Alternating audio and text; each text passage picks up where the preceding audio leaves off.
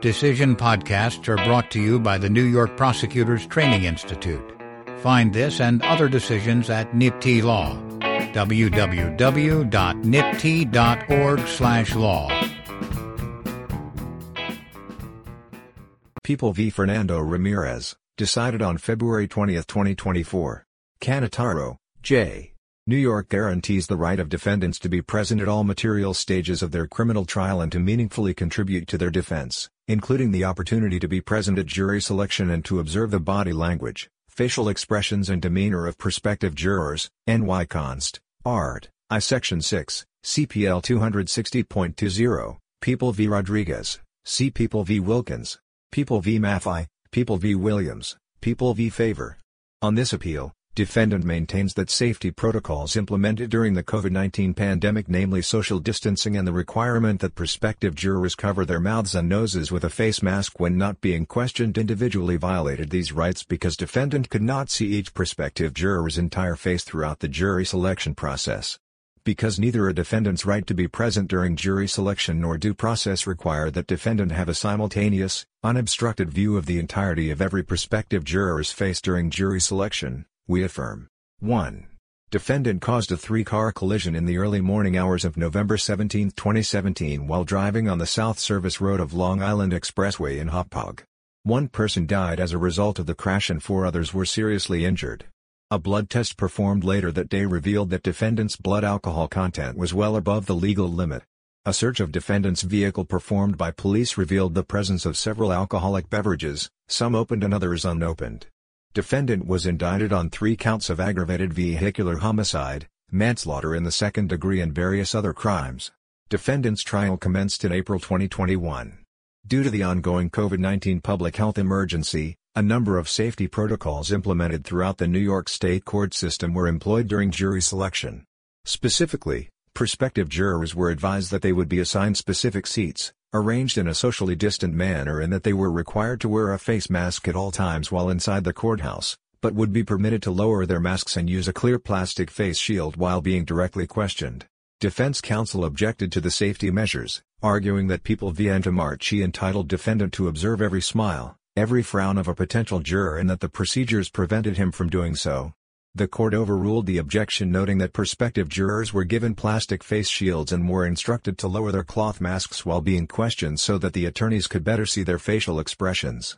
Jury selection proceeded to conclusion with the safety measures being observed. At trial, during the prosecution's opening statement, defense counsel moved for a mistrial after observing the decedent's surviving spouse crying in the courtroom. Counsel argued that defendant had been unfairly prejudiced as the crying might cause the jury to feel overly sympathetic towards the victim. The trial court denied the motion, noting that the decedent's surviving spouse was seated 15 feet behind defense counsel, that the court did not hear any crying, and that, since the jury was even farther away than the judge, there was little likelihood the jury was aware of the crying. Nonetheless, the court directed the prosecutor to advise the decedent's surviving spouse that they should not cry during proceedings, and that if they did, the court would exclude them from the courtroom. Further, the court offered to instruct the jury not to sympathize with either side, which the defense counsel declined. Defendant was ultimately convicted of all 12 charged counts. The appellate division affirmed defendant's conviction, holding that there was no record support for the assertion that the safety procedures in place interfered with or deprived defendant of the ability to observe and assess prospective jurors. The court further concluded that, in view of the trial court's observations on the record that the surviving spouse's crying was inconspicuous and did not distract from the proceedings, that defendant was not entitled to a mistrial. A judge of this court granted defendant leave to appeal. 2. A defendant has a constitutional right to a trial by a particular jury chosen according to law, in whose selection the defendant has had a voice, Rodriguez. Additionally, CPL 260.20 confers a statutory right to be present during jury selection. The gravamen of a defendant's right to be present at jury selection is to hear questions intended to search out a prospective juror's bias, hostility or predisposition to believe or discredit the testimony of potential witnesses and the venire person's answers so that they have the opportunity to assess the juror's facial expressions, demeanor and other subliminal responses. Antomarchi, see People v. Sloan. The key question in determining whether a defendant's exclusion from any phase of jury selection violates a right is whether the exclusion would have a substantial effect on the ability to mount a defense, and the right is not violated where defendant's presence would be useless, or the benefit but a shadow, People v. Velasco, quoting Snyder v. Massachusetts. We have previously held that the sidebar questioning of prospective jurors concerning their ability to participate as impartial jurors outside of the presence of the defendant violates the statutory right to meaningfully participate in jury selection, see Antomarchi, Sloan.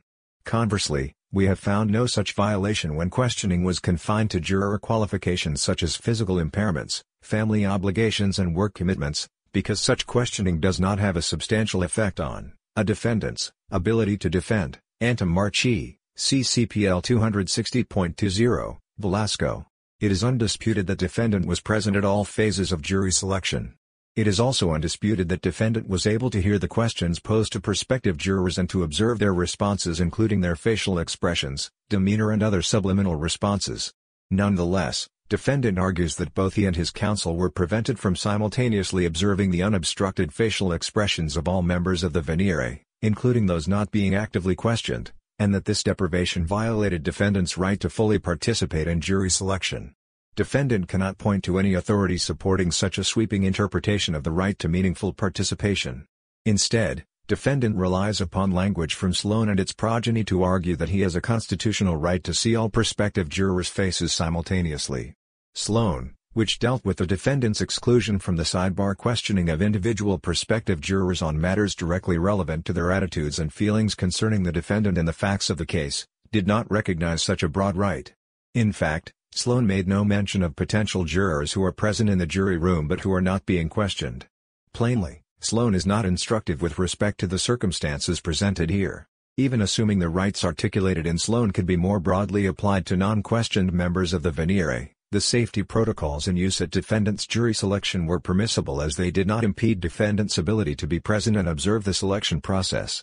A defendant's right to be present at jury selection does not entail the absolute or unlimited ability to observe each prospective juror's facial expressions. After all, there is much more to body language than a person's nose or mouth. Defendant could still observe a great deal about prospective jurors, including their posturing, the position of their arms, and their eyes and eyebrows. See United States v. Trimarco. A person's demeanor consists of more than just their mouth and nose.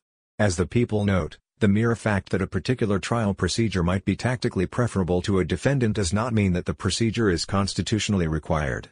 To the contrary, the safety protocols challenged here are in line with those upheld by numerous state and federal courts nationwide, c.e.g., United States v. Watkins.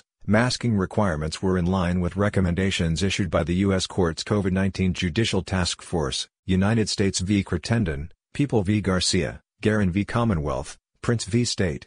Moreover, the safety protocols in use at the time of trial did not violate defendants' due process rights, see People v. Standard, due process not violated due to restriction of cross-examination in order to protect witnesses' safety.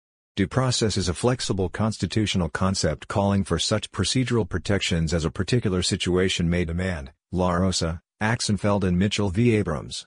Proper consideration of whether an individual's due process rights have been violated requires balancing the interest of the parties to the dispute, the adequacy of the contested procedures to protect those interests and the government's stake in the outcome. Here, defendant asserts that he had an interest in viewing the entirety of prospective jurors' faces to aid in determining potential bias. The procedures in place afforded defendant an adequate opportunity to do so.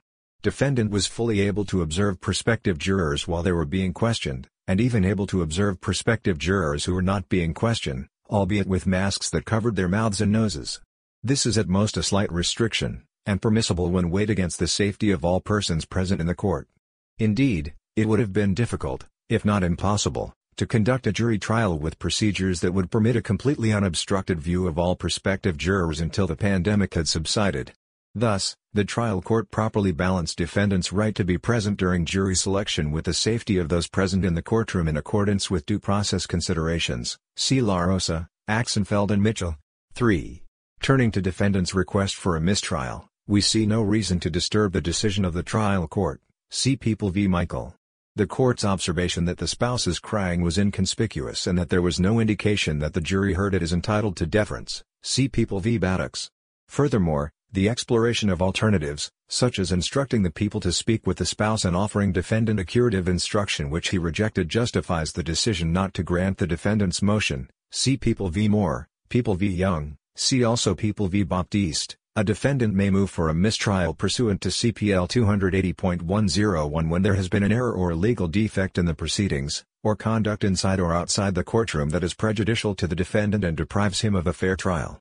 Finally, notwithstanding the trial court's efforts to temper the surviving spouse's courtroom reactions, there is no requirement that a trial judge keep courtroom spectators from displaying any emotion whatsoever absent prejudice to a party. Accordingly, the order of the Appellate Division should be affirmed. Order affirmed. Opinion by Judge Canataro. Chief Judge Wilson and Judges Rivera, Garcia, Singas, Troutman and Halligan concur. Decided February 20, 2024. Decision podcasts are brought to you by the New York Prosecutors Training Institute. Find this and other decisions at NYPTI Law. www.nypti.org/law